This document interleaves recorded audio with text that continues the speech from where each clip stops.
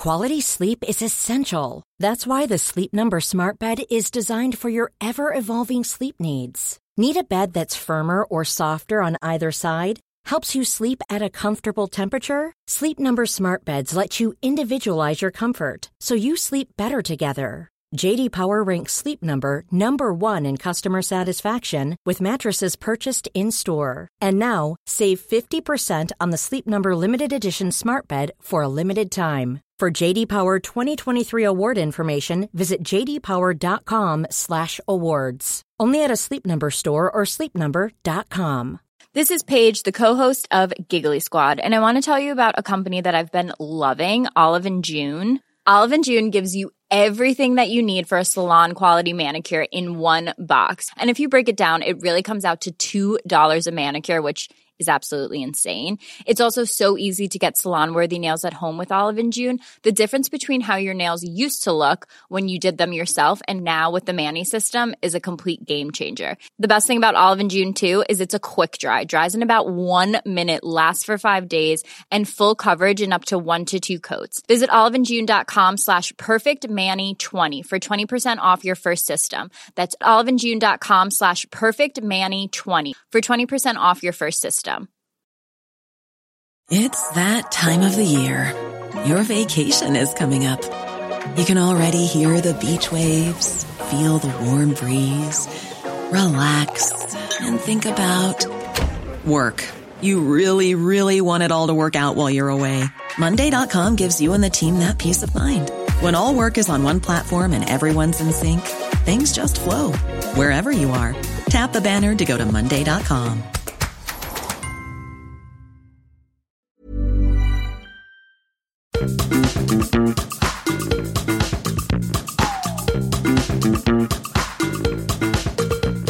This is Reasons to be Cheerful with Ed Miliband and Jeff Lloyd. The eyes to the right, 286. The nose to the left, 344. So the nose have it, the nose have it. Unlock. Order. Division. Unlock. I can't do a Burko. You did a very good one last week. I had people texting me saying, there's perhaps a career for Ed as a John Burko tribute act. Oh, that's dizzy heights. So what was that we just heard there? Well, that was meaningful vote 2.5. Why not meaningful vote 3? Because she stripped out the political declaration. Yes, because she was trying to get the withdrawal agreement through. But it didn't.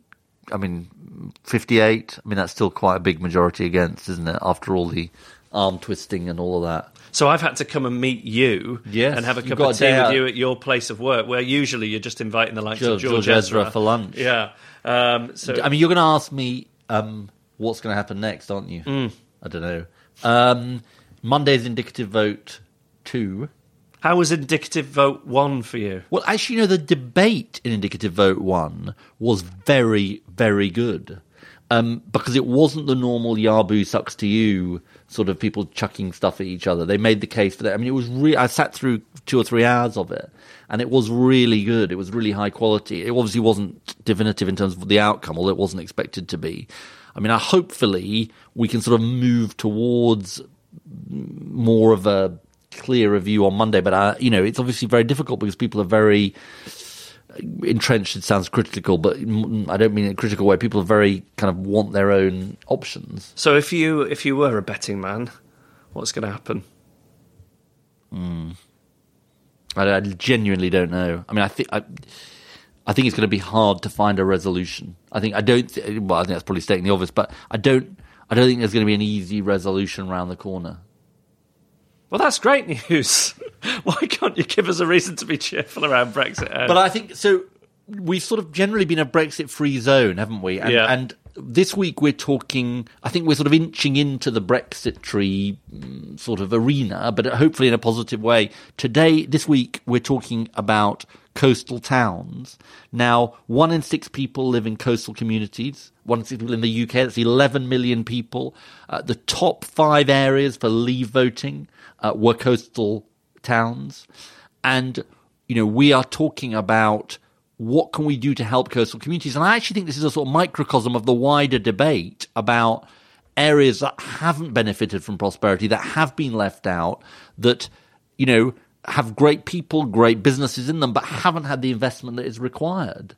And I think it's a really fascinating subject, and we've got some great guests. And we're joined this week, I should mention, by a comedian pitching some ideas. She's a fantastic musical comedian. Jess Robinson will be pitching her ideas. Yeah, I'm really looking forward to that. So what's your reason to be cheerful this week, then? Is it MV 2.5? My reason to be cheerful is springtime. It's here. Thank goodness. It also marks the start of the baseball season. My team, the Boston Red Sox, defending World Series champions, played their first game last night. They lost badly, but never mind. They've been doing well up until they've this been point, doing, and they've got they? 161 games to go. So. Yeah. Oh, well, congratulations on spring arriving, baseball starting, lambing season. Exactly. Daffodils. What's your reason to be cheerful? I did another one of my trips to Liverpool the other day for my show on American radio, my Beatles show, and I got to go to a museum. It's called the Magical Beatles Museum. It's set up by the brother of Pete Best, who confusingly is also the son of the Beatles' right-hand man, a guy called Neil Aspinall. And the things in there for Beatles geeks, there was a carrier bag from the Beatles shop. They had a shop called the Apple Boutique on Baker Street where they sold clothes, so that was exciting for me to see. They had some. Well, they had a shop. The Beatles had a shop. Yeah, they had a clothes shop on Baker Street, and they painted it this huge psychedelic mural on the outside of the building. And then Westminster Council came along and said, "We don't like that. You've got to paint it white instead." And they ended up being sick of the shop and giving away. In those days, it was £20,000 worth of stock. What's there now? I think it's just a Barclays Bank or something like that now. They had some of Pete Best's old drums there. They had some of John Lennon's garden furniture. For somebody like me, this was heaven, Beatle geek heaven. You're listening to Reasons to be Cheerful with Ed Miliband and Jeff Lloyd. On the line now we have Fernanda Balata, who is Senior Programme Manager at the New Economics Foundation. Fernanda leads on coastal economies and co-wrote the Blue New Deal report, which we're going to be talking about. And the NEF is a think tank that promotes social, economic and environmental justice. Fernanda, thank you for joining us. Thank you for having me. So just to try and start with a picture of how life is in those communities. A sixth of the British population, which is more than 11 million people, live in coastal communities across islands, fishing villages, port towns and cities. And all of the top 5 local authorities with the highest leave vote in the 2016 referendum were on the coast. Can you talk to me a little bit about why these communities face specific challenges? What is it about life in those towns which made them more likely to vote leave in the referendum? Right. So I have to start always, when I talk about coastal communities, I have to start by saying that those are amazing communities with, an amazing lifestyle, living on the coast. That's why a lot of people retire to the coast. That's why a lot of people want to move to the coast. When they do, it's the amazing coastal environment. So, there's lots of positives, really strong communities, the ones that I've been meeting for the past few years traveling around the coast. But they do face a lot of challenges. They are complex challenges. So the first thing I'll say is that when looking at coastal communities as one group of communities in the UK, you see higher levels of deprivation, unemployment, educational underachievement. Those are economies that have been lacking diversity and dynamism. So many areas, for example, are heavily dependent on tourism, which is a seasonal industry, and that means that they lack resilience, really. So it makes them less able to cope with any shocks to the economy or environmental shocks, like the effects of climate change, for example. And what has been happening in coastal communities is something that has been happening with other communities in the country, which is that they have never really recovered from the loss or decline of traditional industries, such as fishing, shipbuilding, or the glory days of British seaside tourism. And what hasn't happened is a coherent plan to reinvent coastal economies and to support them in filling those gaps that have been left for too long there. So they're really living a cycle of disadvantage. That's how I see it. Areas that are most in need are also the least attractive to investment. So there's a challenge there in how do we basically make a change? How do we transform what's happening right now? And a potential answer to that is this Blue New Deal that the New Economics Foundation propose. Can you talk to us about the deal, what that proposes and what it would involve? Yeah, so the Blue New Deal is a vision and also a plan for the UK coast. So it's first saying that the starting point for Blue New Deal should be coastal communities' most unique asset, what sets them apart, the reason why we talk about them, which is the coastal marine environment. And so if you're looking at, creating a healthier coastal and marine environment and really supporting those resources on which communities heavily depend on, what does that mean then for economic development? How do we think about the activities we're going to be investing in? How we will invest in them differently. And so the Blue New Deal is very much about, focusing investment in the activities industry such as, tourism has a potential to be, a good positive economic force. It's not doing the job yet, but it could be better. Fisheries we could drive really sustainable fisheries for real in the UK. We could invest more in renewable energy. We could invest more in other industries as well that could be set on the coast. But in order to address the challenges on why certain industries, for example, the digital economy hasn't been thriving on the coast, a place that people would probably like to go and, sit in the sunshine and then go to the office and do very remote work, for example. The reason for that is because of the complex challenges. So now I go back to the more systemic issues for the coast is that it sits on the periphery of the UK economy. So they lack connectivity. So sometimes it's really hard just for people to relocate to the coast because of transport infrastructure. Broadband connectivity might not be so good. So what the Blue New Deal is saying is that there's all this potential on the coast and communities are doing already and could be doing a lot more with the right support. But there is a need for a national framework of investment and particular look at the coast. And so that's why we talk about a coastal industry strategy. But also about, if you're thinking about national infrastructure in the UK, you need to have a coastal element to it. There are particular challenges for the coast. If you're talking about skills, there is a particular need, on the coast in terms of the types of skills or reskilling or retraining of people. And why is infrastructure historically so poor in those coastal communities? Is it sort of literally because they are the peripheries of the country? Well, it all starts with the UK economy being heavily centred in and around London. What that means, obviously, is that transport routes will go where the money is, basically, where investment is, where the businesses are locating. Coastal communities have been kind of peripheral and they survived on lots of traditional industries, such as fisheries and tourism. There wasn't so much of a care of how that could have been addressed, as the economy continue to heavily centre in London and other areas. What does a better version of tourism look like in British coastal towns? You mentioned there was this heyday of tourism in this country in those towns, and a lot of them, you see it's faded, it's not there anymore. What does a better, more modern, more sustainable, and actually year-round version of that look like?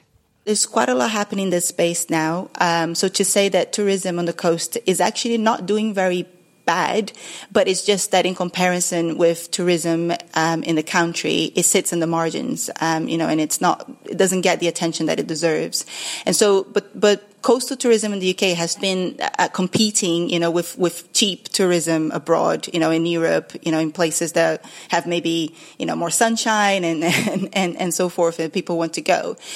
So what we're saying is that if you actually look at tourism as alongside other industries and other activities on the coast, then that's the potential really for tourism. So, for example, there are lots of communities that are combining fishing heritage. So it's about safeguarding the fishing heritage of an area. And I'm talking about small boats, and that kind of feeling and being able to buy and eat local catch and so forth. So combining that with a tourism strategy, for example, which gives really a character to an area, which is what people want to visit, right? People want to go and see places with character, places that have a history, places that are able to feel the uniqueness of a place. And how do you get around this problem of employment in the tourism industry often being seasonal and having low wages, and then it's not stable for those communities? Yeah, I think part of the answer of that is also what I've been talking about in terms of, a more holistic view and a better strategic planning in terms of economic development in an area, meaning tourism not being seen on its own, but alongside other industries. If communities are thinking about all these things, they are coming up with good ideas, they're trying to do those things which would ensure year-round jobs, employment, but they still have to deal with something that it's beyond what they can do at a local level, which is if people are not able to access those places, then it's about transport connectivity. If businesses are not able to locate there because of poor broadband, it is about, a wider kind of investment strategy at a national level. There's also a matter of skills. So if you're thinking about new types of jobs, places that have been left behind for too long, and they haven't been invested in, that means also that they have been suffering from educational underachievement or people just need reskilling really to tap into new opportunities. And let me ask you also about fish. Fish is a controversial issue, not least in the context of Brexit. Talk to us about fishing and our coastal communities and what we should sort of understand about the sort of common fisheries policy and where fishing policy needs to go sort of post whatever happens on Brexit. Right. So fishing is a fascinating issue in the UK, certainly. I think the first thing you need to understand about the fishing debate is that the fishing industry is not one industry. So when we talk about, fishing and Brexit, there are different stories there. You have, heavily concentrated fishing quotas, which are the kind of amount of fish that UK boats can catch. They are heavily concentrated in the hands of the big boats. And so about 70% of the employment in the fishing industry in the UK is actually on small boats, but they only get about 2% of the quota of the amount of fish that we can catch. That has always been in the hands of the UK government, the power to change that. The EU and the Common Fisheries Policy the EU member states would agree the number of quotas each country could get, but the country itself has always been responsible for how they distribute that within the country. So what does that mean to coastal communities is that small boats that constitute the majority of jobs in the UK are the ones that are contributing the most to the local coastal economies, and they have also that connection, right? So it's people who live there and who have a direct kind of connection to the supply chain as well and to all the other businesses in that area. An issue I wanted to ask you about was second homes, middle-class people buying holiday homes, which they are rarely at. How does that factor into the deal, and what is that doing to coastal communities? That is an issue in many communities in the UK. I'll give you one example of St. Ives because, the issue is great there. When you go to St. Ives and you visit the seafront, spectacular, views, an amazing place. If you go off the season, so off summer, you have all these buildings and houses on the seafront that are shut down. They're not being used. And it's really sad. I mean, it's the most, prominent bit of the town. So what has happened over the years is that the local population has had to move away from the sea, from the most valued area. And that's as a result of lots of second home ownership. And St. Ives is interesting because it has had this issue. The local community has, been obviously not happy with that for a long time. And a few years ago, they voted for neighborhood plans to ban second home ownership. And they were successful and actually became an international example. But are there some ways in which this helps the communities as well? Is there an economic benefit to people buying houses in towns which might be struggling otherwise and coming in, and maybe different types of businesses opening to cater for those people? I'm not saying that, second homes are always a bad thing. But I think certainly St. Ives, I'm using as an example because it hasn't generated benefits for the local area. And I think that's when anything becomes a bad thing. If you're investing in a place, by buying a house, for example, then that needs to be linked to how are you generating public benefit in some way or supporting a community in some way or creating jobs, if it is the case. The New Economics Foundation has founded something called the Centre for Coastal Economies to work with coastal communities. Can you tell us about that and some of the projects that you've worked with? Yes, so the Center for Coastal Economies is basically our program of work to support the implementation of a Blue New Deal.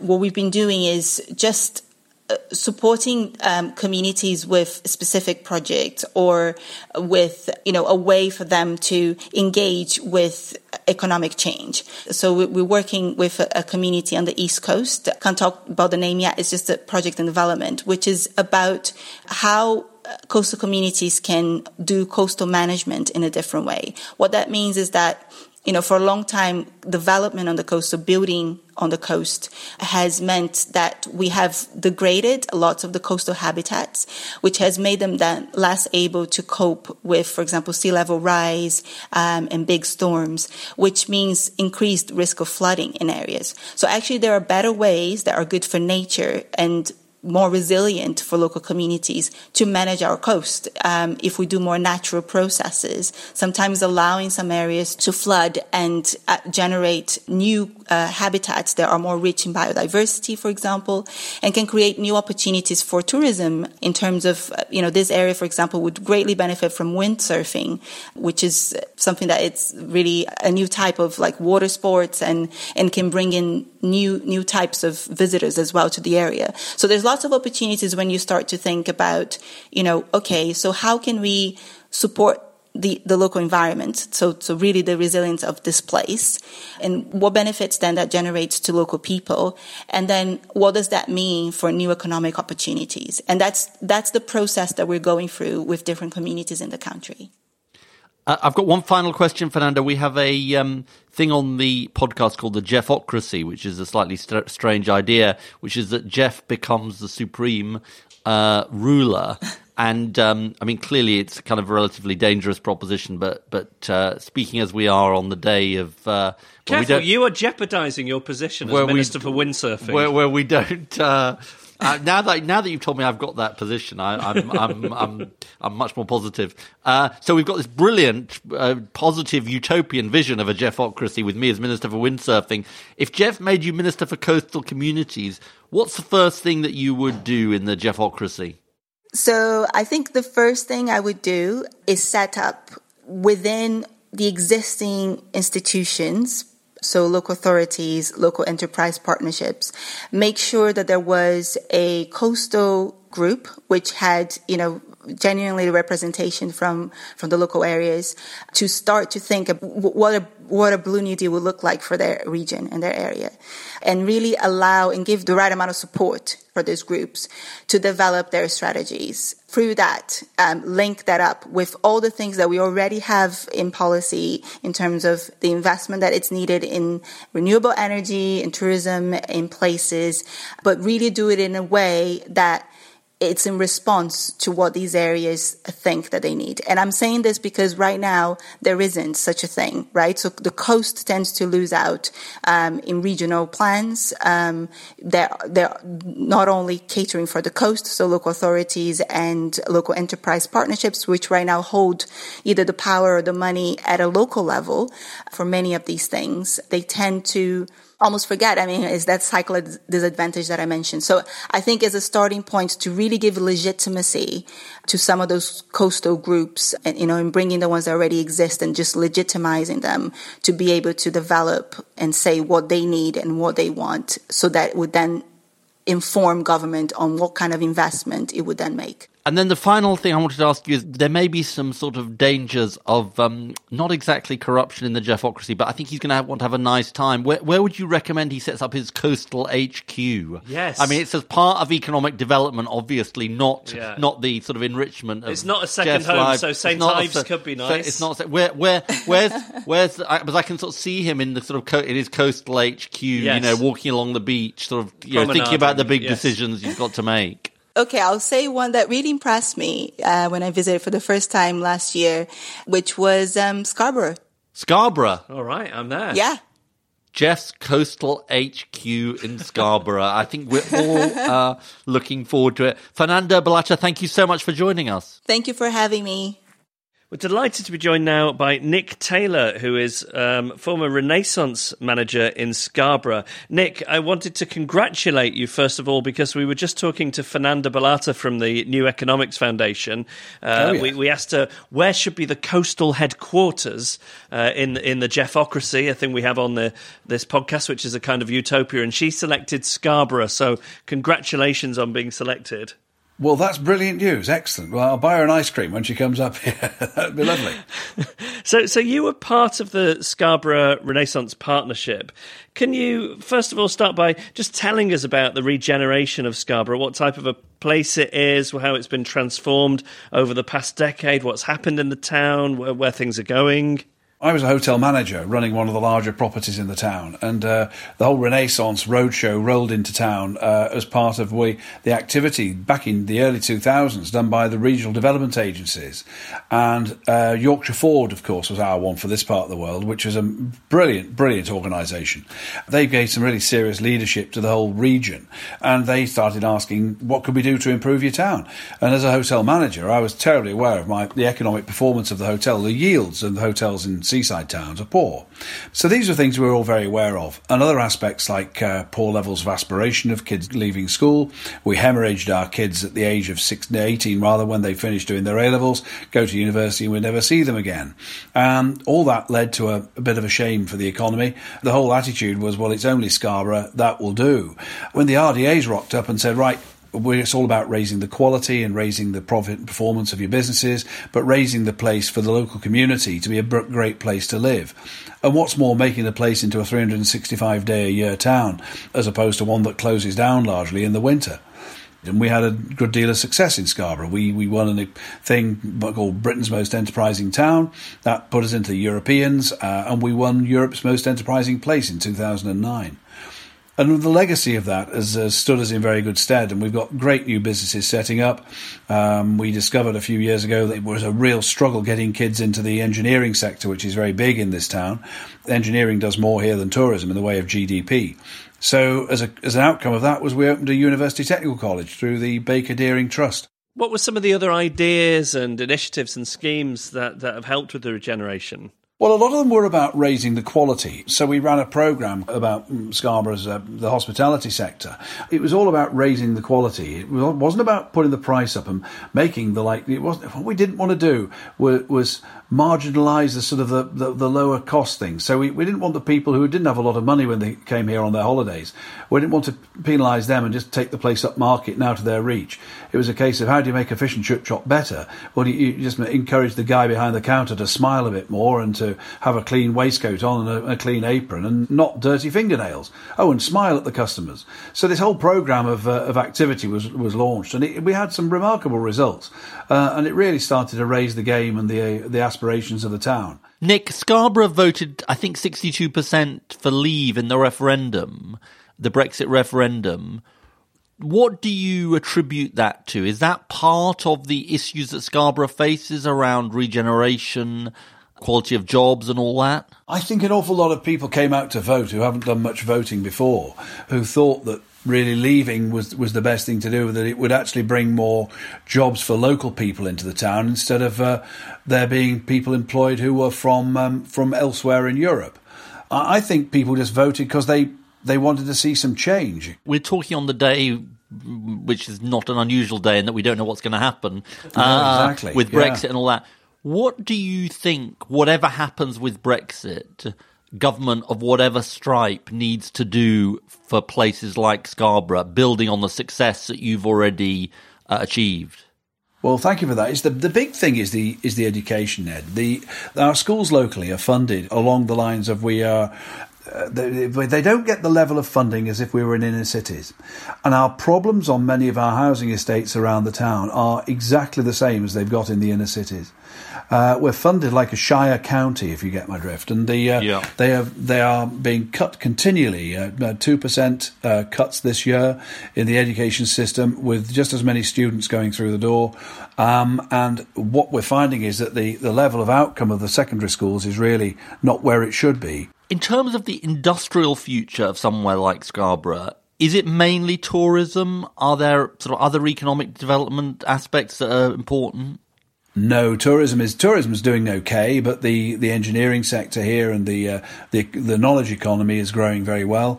We're also lucky. I mean, we're just lucky enough to have the big outpost of the GCHQ, and as Cheltenham is now full effectively, they're employing a lot of people up here. Well, that will be good for Jeff when he has his coastal HQ, because he'll be able to keep in touch with Jeff, intelligence matters. We need you over here. We need somebody who's done Piccadilly Radio and all that sort of stuff over here in Scarborough, Jeff. We need you here, really. Last question, Nick. So we're conjuring this picture of Jeff with his coastal HQ in Scarborough. And panoramic sea views. I think I'd say you've got to be careful on the yeah. planning issues there. Just make sure he doesn't, take you for a ride. If he made you his sort of chief advisor on coastal issues, what's the first thing you would do? Not simply for Scarborough, but sort of across the country. It's about energising people, Ed. It's about getting the people realising that they can make a difference. They don't have to sit back and wait for a local authority to do something. Because there are funds out there. I mean, the Coastal Communities Fund, for example, is one which we can tap into. And that's funded largely by the Crown Estate. And it's about channeling those funds into getting the best outcome, into delivering jobs and into delivering, an improved economy in the seaside towns, not relying completely on tourism. But also, a lot of what we did was actually to make the town a better place to live. And it was about trying to make the place, if it's nice enough for the people to come who live here to go and use the restaurants and cafes and pubs and shops and such like, that's going to benefit the visitors as well. Because so often towns feel disenfranchised because everything's done for the visitor economy and not for the locals. And by consulting with the locals, we got this buy-in, if you like, from them, that they then started to recognise that the community could start improving the place for themselves. Sounds very good. Let's hope Jeff's arrival doesn't put people off. We'd love it. Give us a shout, Jeff. You've got my contact details. We'd love to see you. Yeah, and I want to know where this best fish and chip shop with the nice waistcoats is. Nick Taylor, thanks so much for joining us. You're very welcome. Nice to talk to you all. Thank you for the call. Now we're heading to the other end of the country, to the south coast, and I'm delighted to say that we've got Sam Scriven, who's the programme manager at the Jurassic Coast Trust, on the line. Sam, thanks so much for joining us. Oh, it's a pleasure. Thanks for having me. So can you start by telling us what the Jurassic Coast is for those of our listeners who aren't familiar with it, and the story of what you've been doing? So the geography of the Jurassic Coast is it's a 95-mile stretch of the Dorset and East Devon coastline. So that stretches from Exmouth in East Devon right the way along to Studland Bay in Dorset. So within that you've got Budleigh, Salterton, Sidmouth, Lyme Regis, Seaton, Beer, Weymouth, Portland, Lulworth, Kimmeridge and Swanage. So lots and lots of seaside towns. Oh, and of course West Bay, made famous by Broadchurch, of course, in the last few years. It's a World Heritage Site, so that's part of this global UNESCO programme, which is all about helping them to deliver their mission to improve peaceful relations between nations. So it's quite a big political idea. And these are places that have outstanding universal value. So their heritage value transcends economic and political boundaries. And the Jurassic Coast won this status in 2001 based on its amazing geology, fossils and natural landforms. So it's not about the wildlife and the beauty, our World Heritage status, interestingly, it's just the geology. And what we've got is a remarkable rock record which spans 185 million years of Earth's history. And tell us about some of the challenges that the area faces and what how the designation has helped you and how you're coping with some of those challenges. Like a lot of coastal communities, there's a fair bit of deprivation, especially places like Weymouth and Portland. And I suppose for the whole coast, something like World Heritage status is hugely valuable for lots of different ways, and some of them are a little bit nuanced and not necessarily something you can easily put a kind of price tag on. In terms of deprivation, of course, conservation, environmental conservation isn't a panacea for the kinds of economic deprivation that places like Weymouth and Portland and other towns suffer from, but it is an important lever to help inspire investment, inspire innovation and those kinds of things. And the quality of the environment is also something that has just a kind of wider benefit.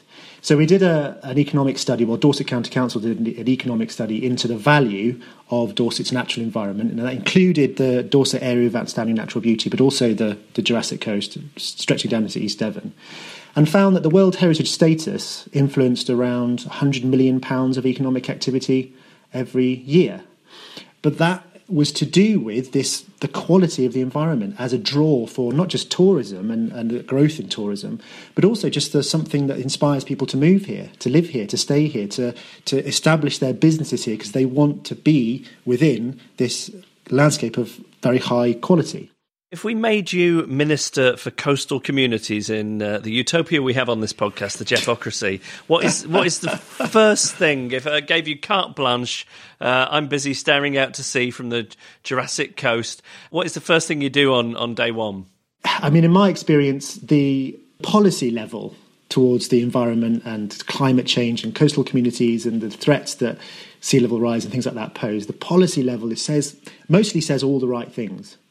But when you get down to the level at which the decisions are made on a day-to-day basis, there's not really very much political will there to face up to these challenges. There's a bit of the we'll do it later kind of attitude. You know, we'll just carry on doing what we've always done, which is generally sort of defending the coast and so on, with hard defences and investing in those kinds of things. We'll just carry on doing that for the next 10 or 20 years, and then after that we'll start to face up to the real challenges. But you know, in the meantime, as sea levels rise, if you want to take it to this sort of worst case scenario, you've got all these seaside towns that have a beach with a promenade behind it, which is a hard coastal defence.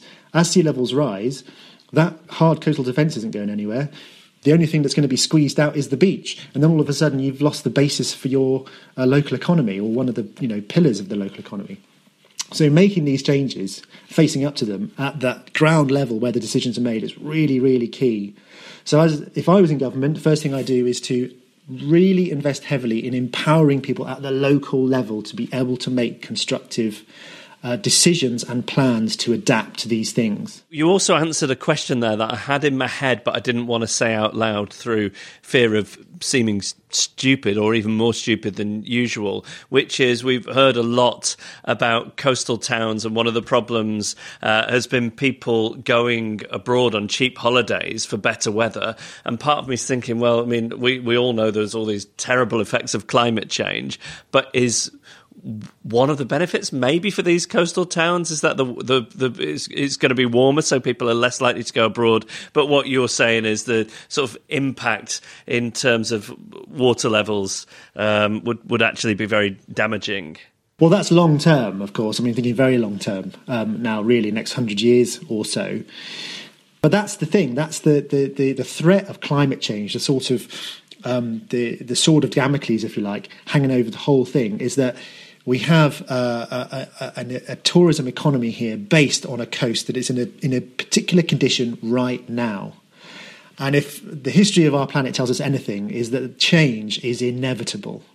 And with climate change, the predictions with climate change, the increase in storminess, increase in sea level, the nature of how we use our coastlines is inevitably going to change, and maybe change quite significantly in the next few decades.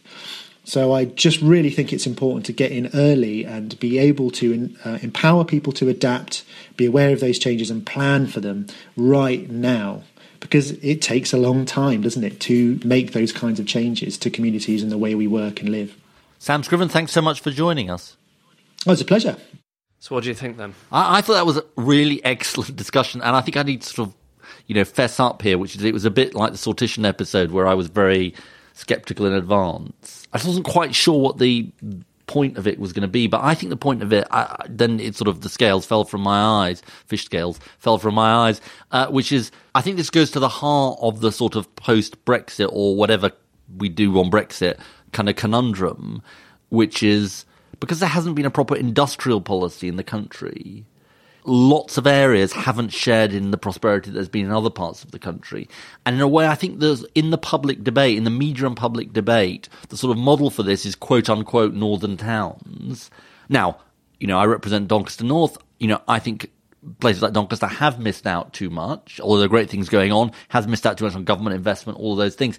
But I think coastal towns just aren't talked about nearly as much. And it's partly because they're not maybe represented in the same way by, one political party, generally Labour MPs, not always Labour MPs, but generally, who kind of are increasingly speaking more and more about these things. They're in different parts of the country. So, do you know what I mean? But I think it is as much an issue, certainly given the numbers who live in coastal towns, as places like Doncaster. You're listening to Reasons to be Cheerful with Ed Miliband and Jeff Lloyd. Ready to pop the question? The jewelers at BlueNile.com have got sparkle down to a science with beautiful lab-grown diamonds worthy of your most brilliant moments. Their lab-grown diamonds are independently graded and guaranteed identical to natural diamonds, and they're ready to ship to your door. Go to BlueNile.com and use promo code LISTEN to get $50 off your purchase of $500 or more. That's code LISTEN at BlueNile.com for $50 off. BlueNile.com, code LISTEN. Quality sleep is essential. That's why the Sleep Number Smart Bed is designed for your ever-evolving sleep needs. Need a bed that's firmer or softer on either side? Helps you sleep at a comfortable temperature? Sleep Number Smart Beds let you individualize your comfort, so you sleep better together. J.D. Power ranks Sleep Number number 1 in customer satisfaction with mattresses purchased in-store. And now, save 50% on the Sleep Number Limited Edition Smart Bed for a limited time. For J.D. Power 2023 award information, visit jdpower.com/awards. Only at a Sleep Number store or sleepnumber.com. If you've got thoughts about what you've heard about coastal towns or suggestions for future episodes, you can email us, reasons@cheerfulpodcast.com. You can find us on Twitter @cheerfulpodcast and on Instagram, the same address. And you can also find us on facebook.com/reasons to be cheerful podcast. And do remember to rate us on your podcast app, iTunes or whatever. 5 stars, please, because not just because we want to improve our self-esteem, but because it's good for other people to get to listen, isn't it? Yes, and there is a lot of room for improvement in our self-esteem too. The mystery of the iTunes chart. Talking of self-esteem, your mother-in-law has emailed us. Lynn Barron, come on down. Don't read it out. It only encourages you. She's back. She's back and she's bad. So it doesn't actually have sort of much personal content. It's like Dear Ed and Jeff or anything. She says, reasons to be cheerful. It's like a memo. Right. It's a memo from your mother-in-law.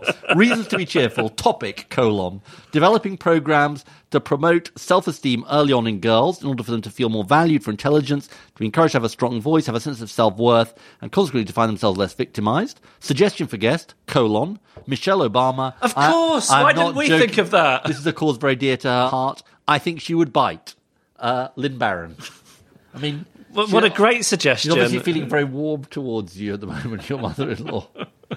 So it's a good memo from Lynn Barron. She sends the best memos. Thank you. Any members of our families or friendship circles who want to get in touch, it's reasons@cheerfulpodcast.com. What do you think about that then? Do you think that Michelle Obama would be pleased to...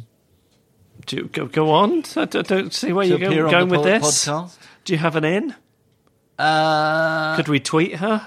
My impression is that she's obviously a bit desperate for sales, but she's only sold 10 million copies of her book, Becoming. So we could get up to 10 million and 20. Yeah, so she obviously needs like a few more sales to just kind of push her over the top. Yeah. So maybe there's a possibility. Yeah, I mean, we do get pitched a lot of guests. So we'd have to see if we could fit her in. We have quite a tight schedule. We are starting to think about who we want to see on podcast number 100. Yes. We're currently at number 80. This is number 80. So, if people have thoughts on that, be grateful to hear them. I keep saying Ringo Starr, but Ed isn't keen. Well, failing that, Lynn Barron. Send us your ideas or suggest a guest for a future episode. Email reasons@cheerfulpodcast.com. Find us on Facebook or tweet @cheerfulpodcast. And here to pitch us some ideas which could be potential reasons to be cheerful, we're joined by comedian Jess Robinson. Hello, Jess. Hello, how are you? I'm fine, and you're out on tour at the moment. I am. I've got a tour on called No Filter at the moment, which is full of musical impressions and stand-up and everything, really. It's lots of fun. We had Beardy Man on recently, and he could do, not musical impressions, but he could do impressions of various different objects like machine guns and helicopters. Oh, I do people. Who do you do then? I do Teresa sometimes. I've just started to do Olivia Colman as well. She's amazing, isn't she? That's good. Don't really That's care. good. A little bit of Cheryl. Do you know Cheryl? Yep. Everybody knows her. And then I do singers like Lily Allen and Catherine Jenkins, Oh mio bambino caro, and Brittany, Very good. Oh baby, baby, like anyone you like, really. Very good. If only they were doing a Celebrity Stars in Their Eyes. My show is like Celebrity Stars in Their Eyes. I've got them all in my mouth. That sounds wrong. How do you discover you can do people's singing voices? Is it by singing along with the radio? Yeah, I did. That's how I started. My auntie was into Kate Bush, and when I heard her voice, I just put down all the Take That and all the stuff that my friends were listening to and thought that Kate Bush was the best thing I had ever heard with that incredible, I don't know, I live in Mars voice. She was like a... You've obviously got a very good voice, though, to be able to do this. Well, I had classical singing lessons. And I wanted to... I had a place at Bristol Uni to go and do a music degree, and I was going to do classical singing. I see. And then I realised it was more fun to make people laugh. Let me ask you a question. Is there anybody you've tried and you just can't get? Can't do any men.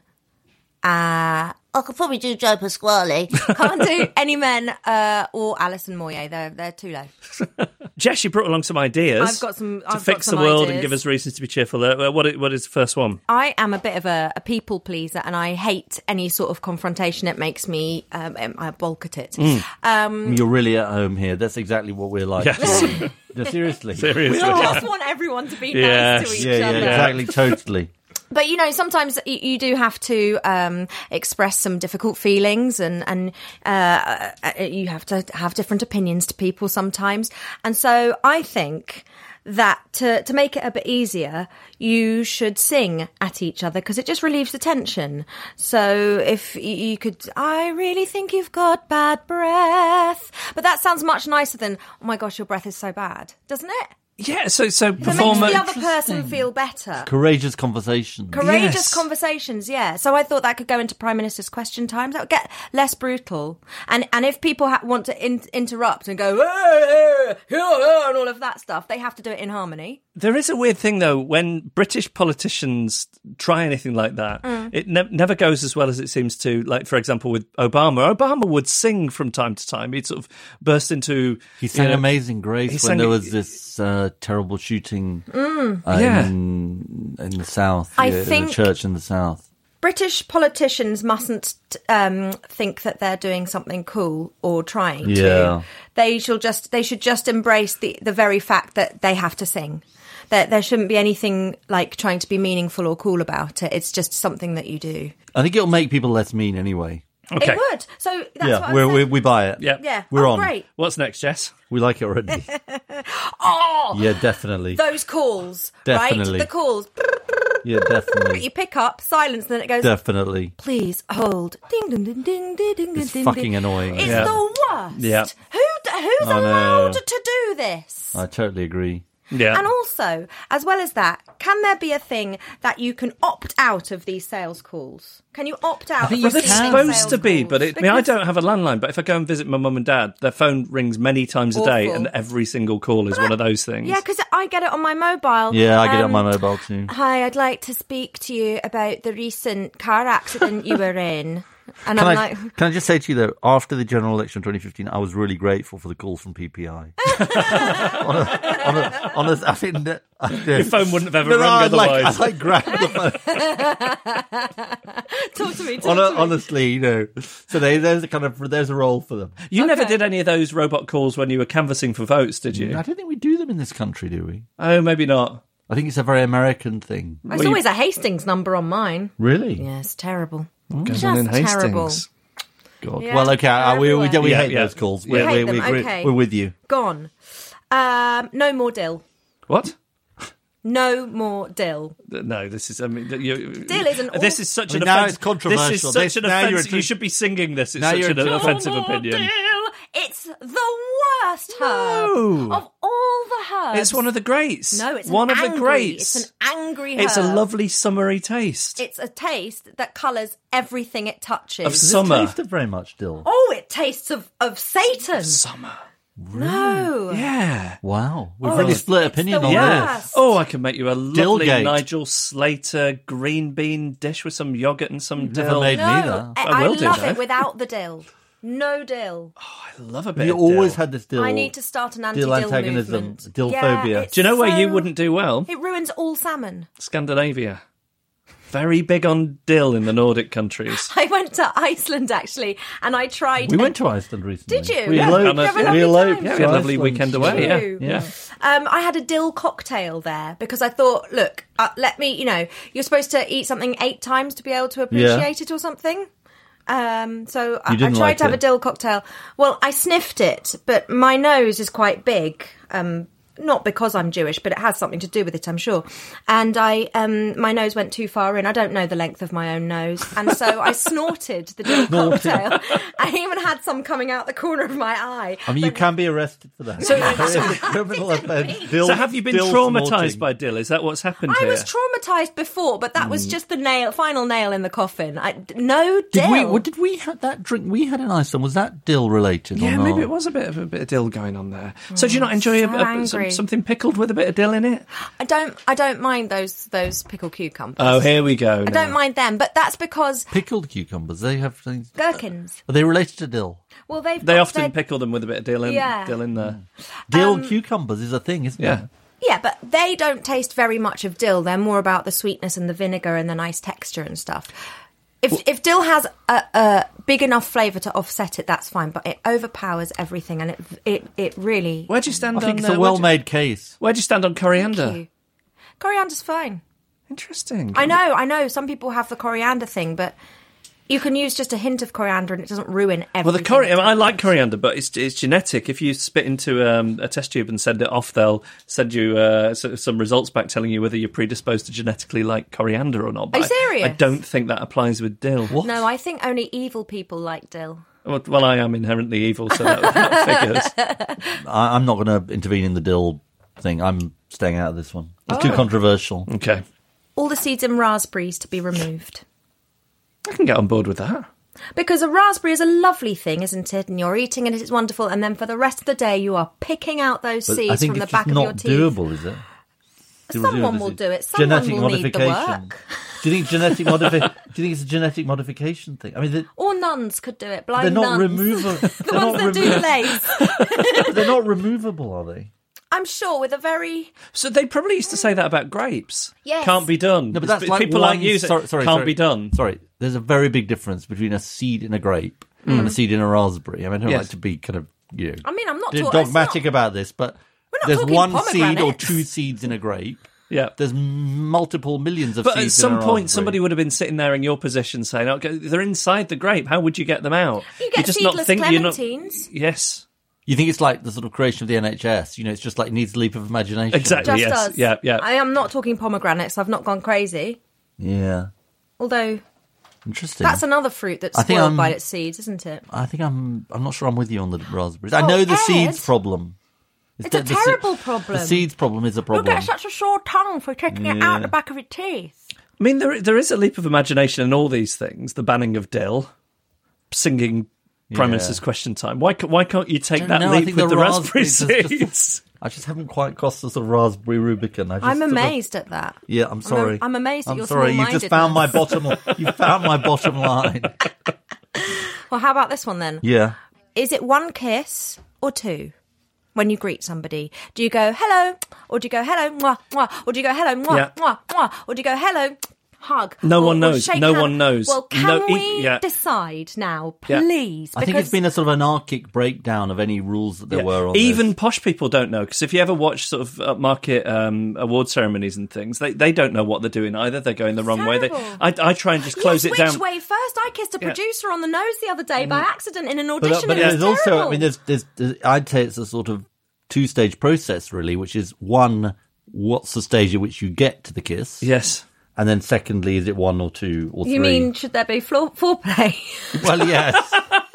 Should it be a greeting? Yeah. Or a, I accidentally Greeting. once ended up with Denise Van Outen's ear in my mouth. It was very embarrassing. It's terrible, the body parts that people Yeah. have kissed by accident. Yeah. I mean, I think we shouldn't be touching each other. That would be a good rule to have in place. So, right, okay. Does that mean that when you do the kiss, you're just kissing the air? Do you touch cheeks? No, just a little nod. As in cheeks on your face? Just not a bottom little cheeks. nod, like a northerner in a pub.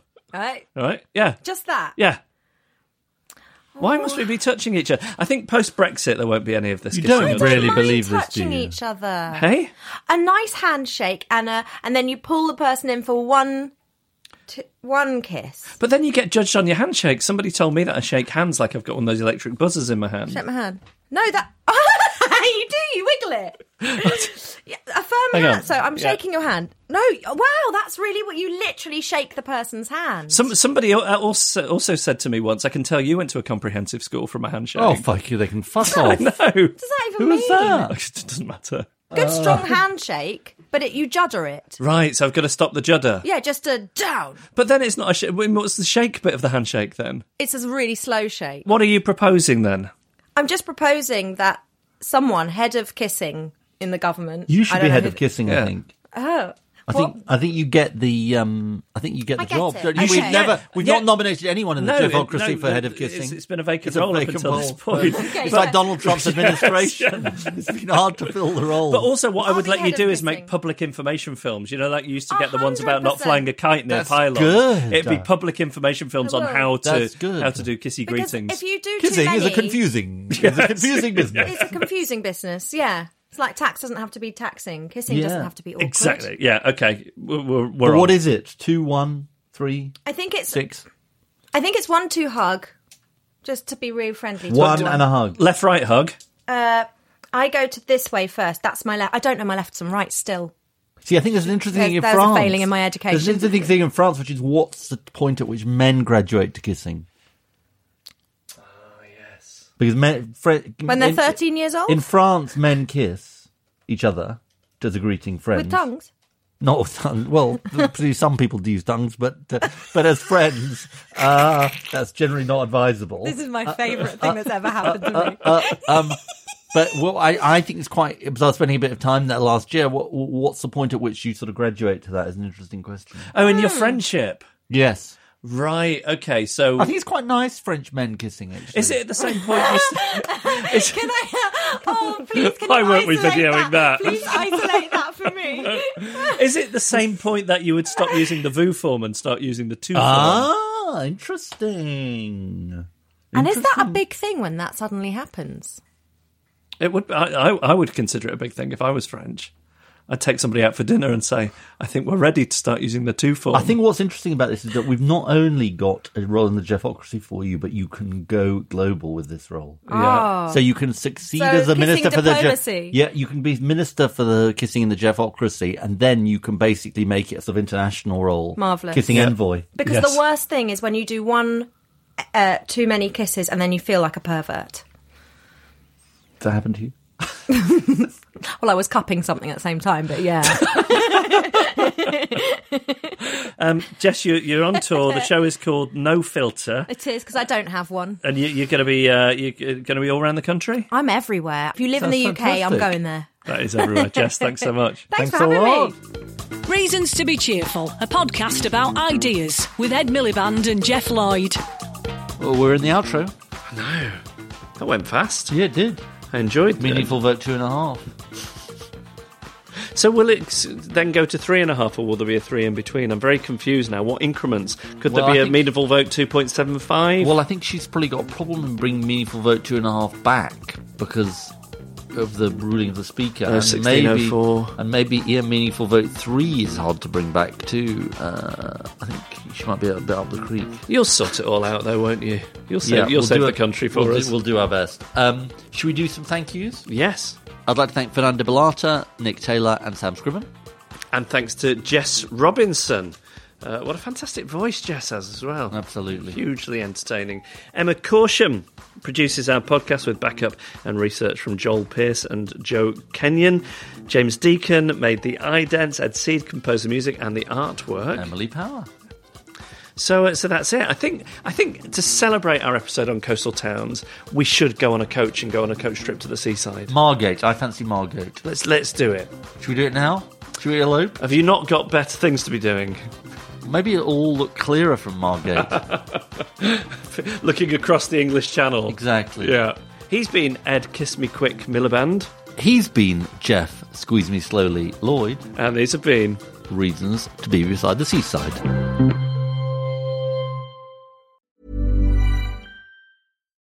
When you need mealtime inspiration, it's worth shopping Kroger, where you'll find over 30,000 mouth-watering choices that excite your inner foodie. And no matter what tasty choice you make, you'll enjoy our everyday low prices, plus extra ways to save, like digital coupons worth over $600 each week. You can also save up to $1 off per gallon at the pump with fuel points. More savings and more inspiring flavors make shopping Kroger worth it every time. Kroger, fresh for everyone. Fuel restrictions apply.